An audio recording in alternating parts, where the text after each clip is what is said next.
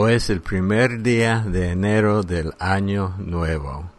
Muy buenos días a todos, feliz año nuevo, bienvenidos al DAB Español. Yo me llamo Roberto y es un placer poder comenzar el año nuevo con ustedes. Espero que todos nosotros aprendamos algo en este año. Rápidamente, los que me conocen ya saben bastante de mi persona, tal vez hayan personas nuevas que no han participado en esta lectura. Me llamo Robert Kelly, soy norteamericano y se van a dar cuenta muy pronto de que mi idioma no es el español. Yo comencé a aprender el idioma de ustedes hace años, cuando tenía 35 años de edad, y a veces es difícil que un adulto aprenda un idioma nuevo sin acento. Entonces así es la condición mía, pero para ser honesto, el idioma español es bonito, es muy lógico y fluye muy bien, especialmente en la música. Bueno, de todos modos, vamos a comenzar el año con el libro de Génesis. Esta semana estamos leyendo de la palabra de Dios para todos. Génesis es un libro de inicios. Hay una teología que habla de la ley de la primera mención. Cuando se menciona algo por primera vez en la Biblia es significante porque tiene que ver con cómo Dios ve la cosa. Entonces, pues que Génesis es el primer libro de la Biblia, hay muchas primeras menciones. El primer pecado, la gracia de Dios, el primer sacrificio, cómo Dios ve el matrimonio y muchas cosas aparecen en Génesis. Vamos a comenzar hoy con la creación, pero Génesis, viaja mucho a través de la caída, Caín y Abel, la promesa a Abraham, el diluvio, la torre de Babel, hasta termina con José, Jacob, los hijos de Israel y su entrada en Egipto. Entonces cubre muchas cosas, es uno de mis libros preferidos. Entonces voy a estar haciendo muchos comentarios. Hace rato hicimos un estudio sobre la vida de José, que siempre está disponible. Se llama Dios hace todo para el bien. Entonces entremos en el libro, capítulo 1 y 2. En el principio, cuando Dios creó los cielos y la tierra, reinaba el caos y no había nada en ella. El abismo estaba sumido en la oscuridad y el Espíritu de Dios aleteaba sobre las aguas. Dios dijo que haya luz y hubo luz. Al ver Dios que la luz era buena, la separó de la oscuridad. Dios llamó a la luz día y la oscuridad noche. Llegó la tarde y después la mañana. Ese fue el primer día. Entonces Dios dijo que haya un firmamento que separe las aguas en dos partes. Así que Dios creó el firmamento y separó las aguas. Unas quedaron arriba del firmamento y otras debajo. Dios llamó al firmamento cielo. Llegó la tarde y después la mañana. Ese fue el segundo día. Luego Dios dijo que las aguas debajo del cielo se junten en un solo lugar, para que aparezca el suelo seco. Y así sucedió. Dios llamó a este suelo seco tierra, y a las aguas que se habían juntado las llamó mar. Y Dios vio que estaba muy bien esto que había hecho. Entonces Dios dijo que la tierra se cubra de vegetación, toda clase de plantas que den semillas y árboles que den fruto con semilla. Y así sucedió. La tierra se llenó de vegetación, toda clase de plantas que dan granos y árboles que dan fruto con semilla. Y Dios vio que estaba muy bien esto que había hecho. Llegó la tarde y después la mañana. Ese fue el tercer día. Después Dios dijo que haya luces en el firmamento del cielo para poder así separar el día de la noche, y para que sirvan para señalar los días, los años y las festividades. Que estas luces estén en el firmamento para alumbrar la tierra, y así sucedió. Dios hizo 2 grandes luces, la más grande para gobernar el día y la más pequeña para gobernar la noche. También hizo las estrellas. Dios puso estas luces en el cielo para darle iluminación a la tierra, para que las 2 gobernaran, una durante el día y la otra durante la noche, y para separar la luz de la oscuridad. Y Dios vio que estaba muy bien esto lo que había hecho. Luego llegó la tarde y después la mañana. Este fue el 4º día. Entonces Dios dijo: que las aguas se llenen de seres vivientes y haya aves volando en el firmamento sobre la tierra. Así creó los animales gigantescos del mar y toda especie de los animales que viven en el agua. También creó todas las especies de aves. Y Dios vio que estaba muy bien esto que había hecho. Dios los bendijo diciendo: tengan hijos y multiplíquense para llenar el agua de los mares, y que haya muchas aves en el mundo. Llegó la tarde y después la mañana. Ese fue el 5º día. Después Dios dijo: que la tierra produzca seres vivientes de todo tipo, animales domésticos y silvestres, y los que se arrastran por el suelo. Y así sucedió. Dios hizo toda clase de animales, animales domésticos y silvestres, y los que se arrastran por el suelo. Y Dios vio que estaba muy bien esto que había hecho. Luego Dios dijo: ahora hagamos al ser humano a nuestra imagen y semejanza.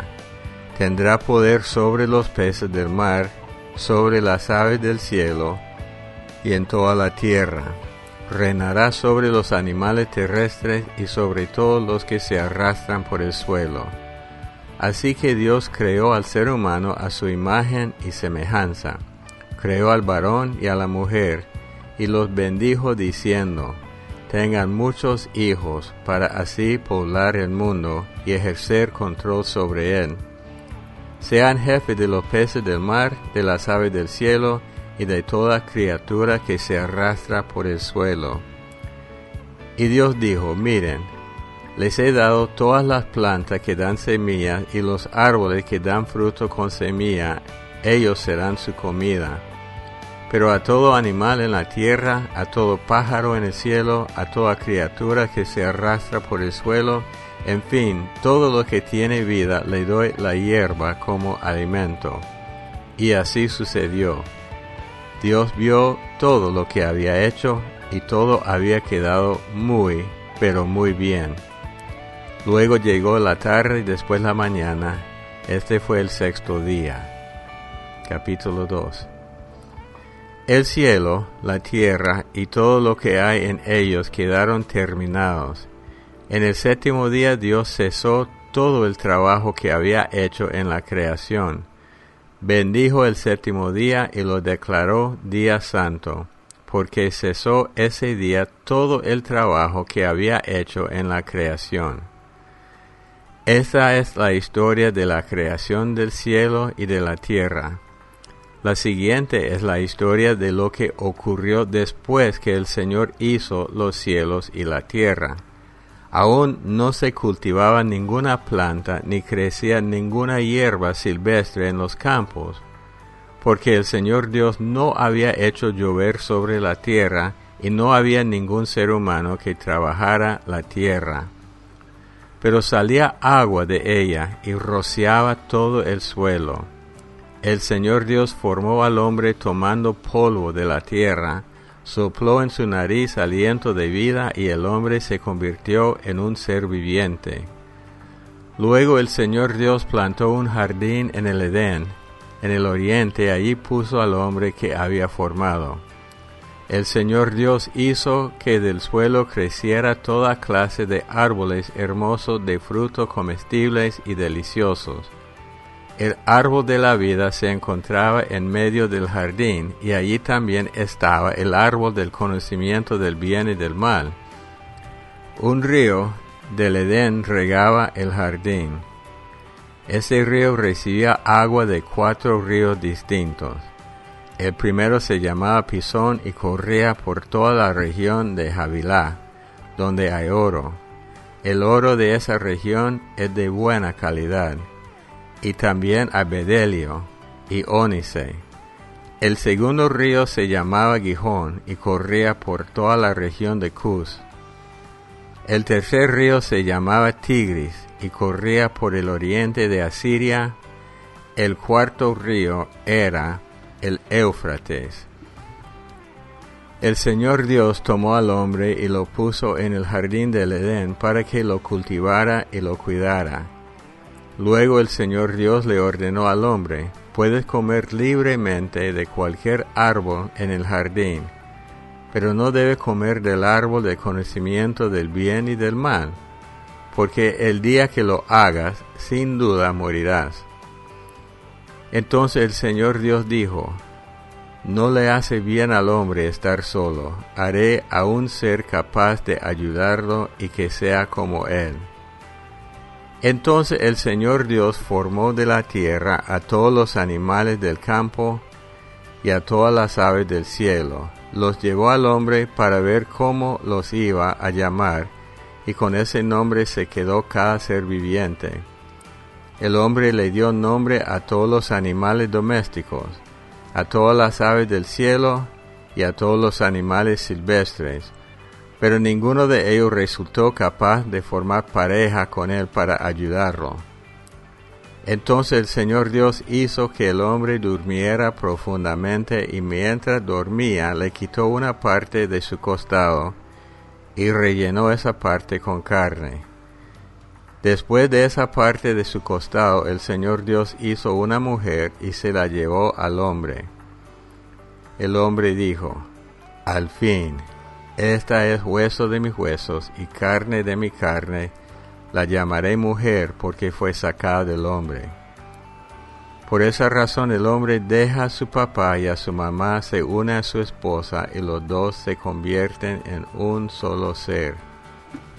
Tanto el hombre como la mujer estaban desnudos, pero ninguno de los dos se avergonzaba por eso. Bueno, capítulo 1, versículo 1 a 2, 12 de primer Evangelio de Mateo. Bueno, la costumbre mía es dar una introducción a los libros nuevos, pues que hoy estamos leyendo 4 libros nuevos al inicio del año. No me conviene dar 4 introducciones, sin embargo quiero presentarles algo de Mateo. Ustedes saben que hay 4 evangelios: Mateo, Marcos, Lucas, Juan. 3 de ellos se llaman evangelios sinópticos o cronológicos, aunque hay una diferencia entre ellos, generalmente cubren la misma cosa. El cuarto, Juan, es muy distinto. Entonces, Mateo fue escrito primeramente a los judíos, porque habla de Jesús como Mesías. Lucas fue escrito a los gentiles, hablando de Jesús como un ser humano. Juan, explicando que Jesús es Dios, y Marcos como siervo. Entonces ustedes van a ver en la genealogía de Mateo, solo comienza con Abraham, que se conoce como el padre de los hebreos. Lucas es diferente, va hasta Adán. Entonces con eso entremos. Esta es la lista de antepasados de Jesús el Mesías, descendiente de David y de Abraham.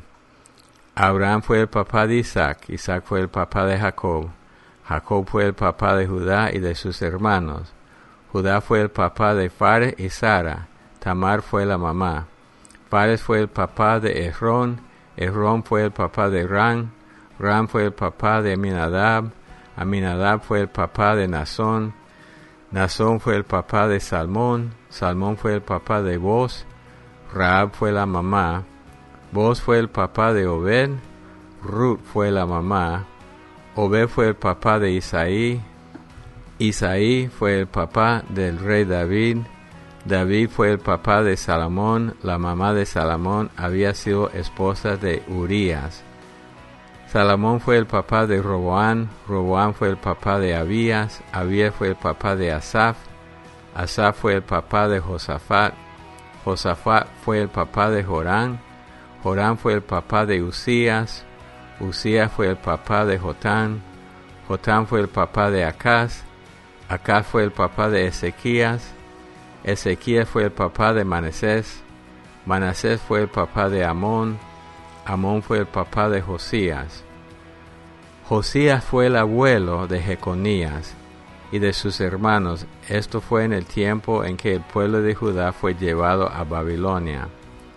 Después de que se los llevaron a Babilonia, Jeconías fue el papá de Salatiel, Salatiel fue el papá de Zorobabel, Zorobabel fue el papá de Abiud, Abiud fue el papá de Eliakim, Eliakim fue el papá de Azor, Azor fue el papá de Sadoc, Sadoc fue el papá de Akim, Akim fue el papá de Eliud, Eliud fue el papá de Eleazar, Eleazar fue el papá de Matán, Matán fue el papá de Jacob, Jacob fue el papá de José, que era el esposo de María, la mamá de Jesús, a quien se conoce como el Mesías.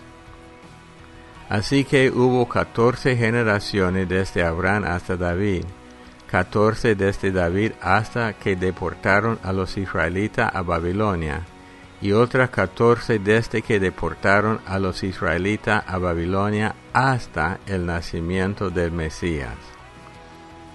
Así fue como ocurrió el nacimiento de Jesús el Mesías.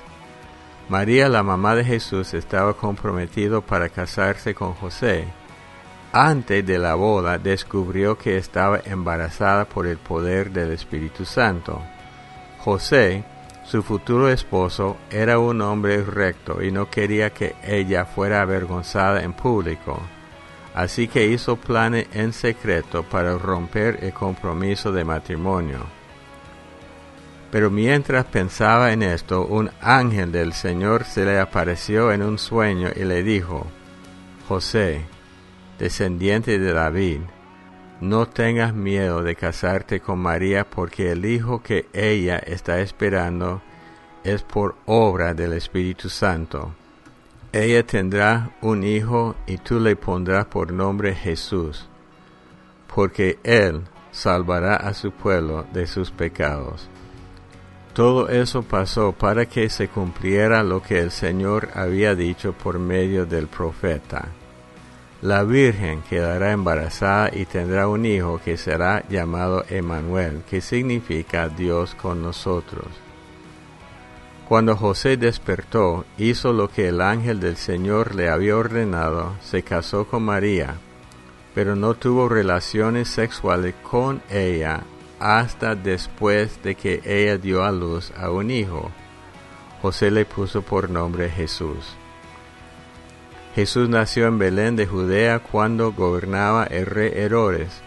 Después de su nacimiento llegaron a Jerusalén unos sabios del oriente y preguntaron: ¿Dónde está el rey de los judíos recién nacido? Pues vimos su estrella cuando salió y venimos a adorarle.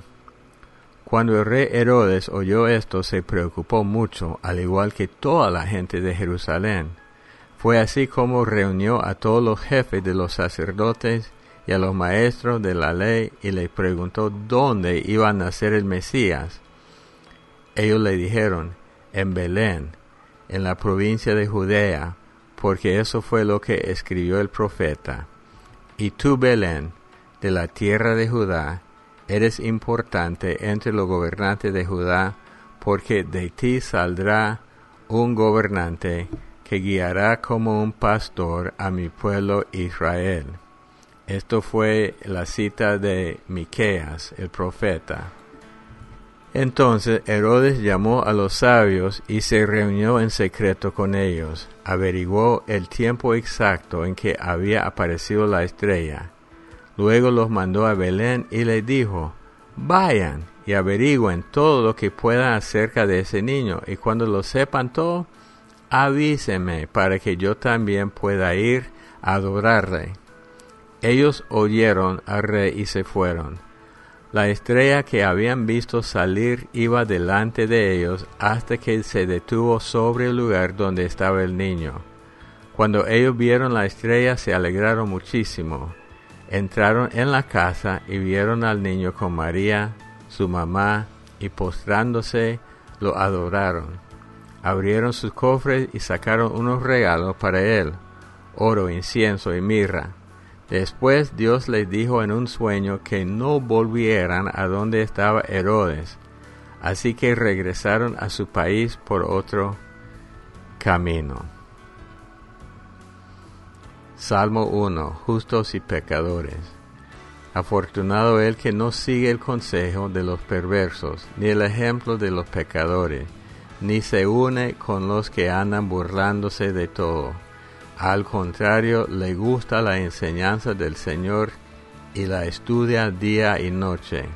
Será tan fuerte como un árbol plantado junto a corriente de agua fresca, que da su fruto en el momento adecuado, y al que nunca se le caen las hojas, le irá bien en todo lo que haga. En cambio, pasa distinto con los perversos. Ellos son como paja que el viento se lleva lejos.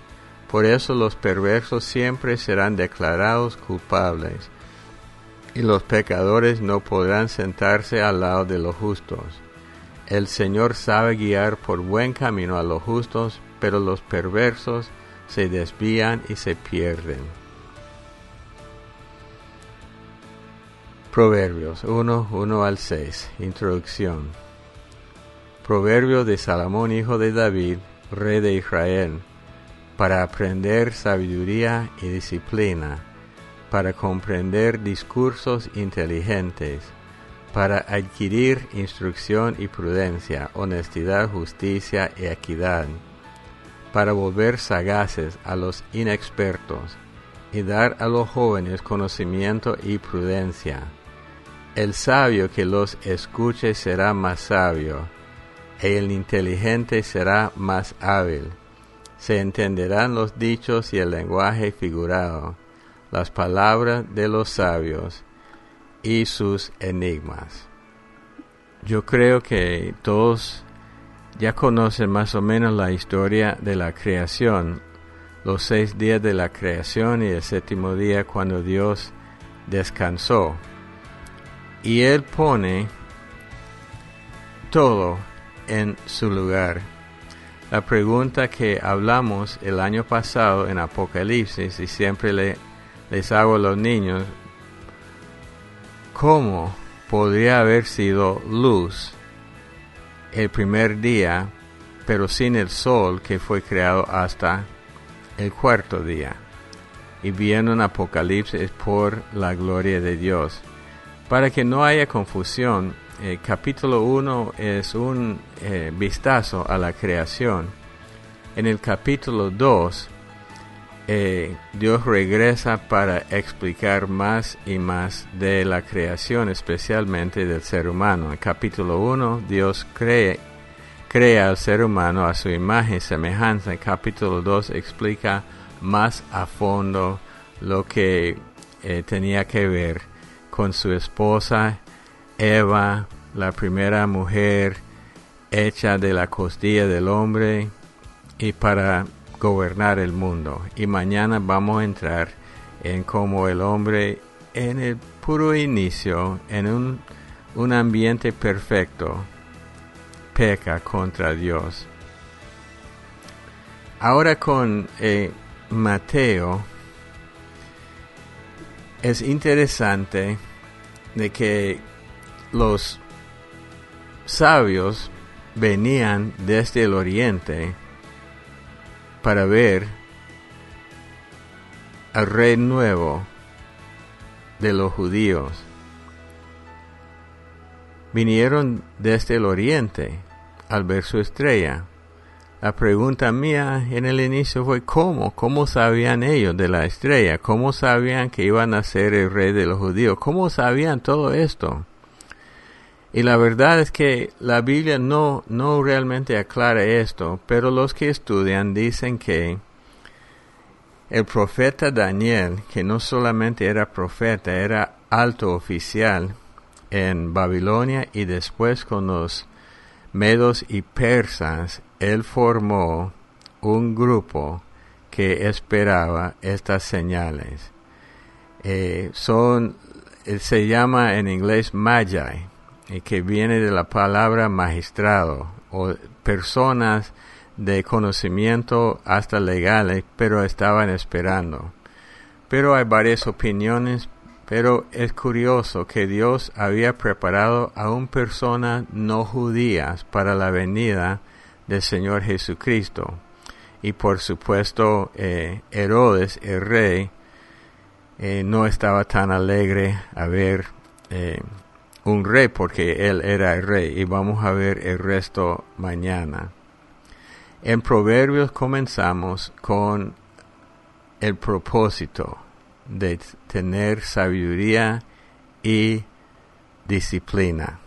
Muchas veces los niños me dicen que Proverbios para aprender sabiduría, pero dice aprender sabiduría y disciplina para poder caminar con Dios.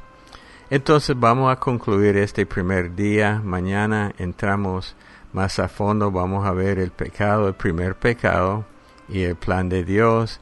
Vamos a ver más del Mesías.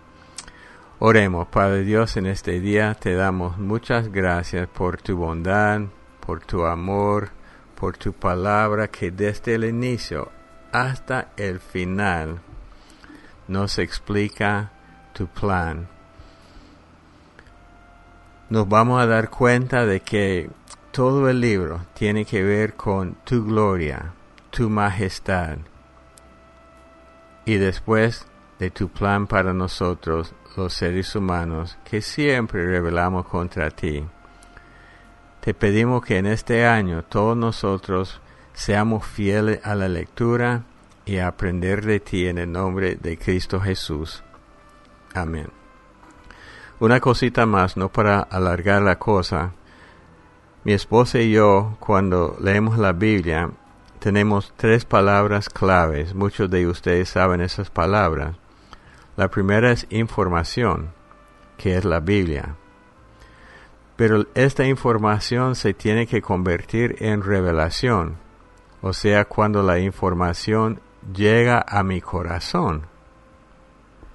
Y al final, esta información revelada se convierte en transformación cuando afecta y transforma cómo vivo. La meta es la transformación. En el DAB español proveemos la lectura, la información, pero dependemos del Espíritu Santo para darnos la revelación. Y al final depende de nosotros para entregarnos a la obra del Espíritu Santo y tomar decisiones para ser transformados. Bueno, suficiente para hoy. Mañana seguimos. Siempre les invitamos a llamar para compartir sus comentarios, sus oraciones, sus peticiones de oración y aún sus saludos. En Estados Unidos, Canadá y Puerto Rico, el número para llamar es 877-212-1815. En México, el número es 55-4170-7522. Y a través de la aplicación WhatsApp, desde cualquier lado del mundo, más 505-8177-3708. Gracias por estar con nosotros al iniciar el año. Que Dios lo bendiga y hasta el día de mañana.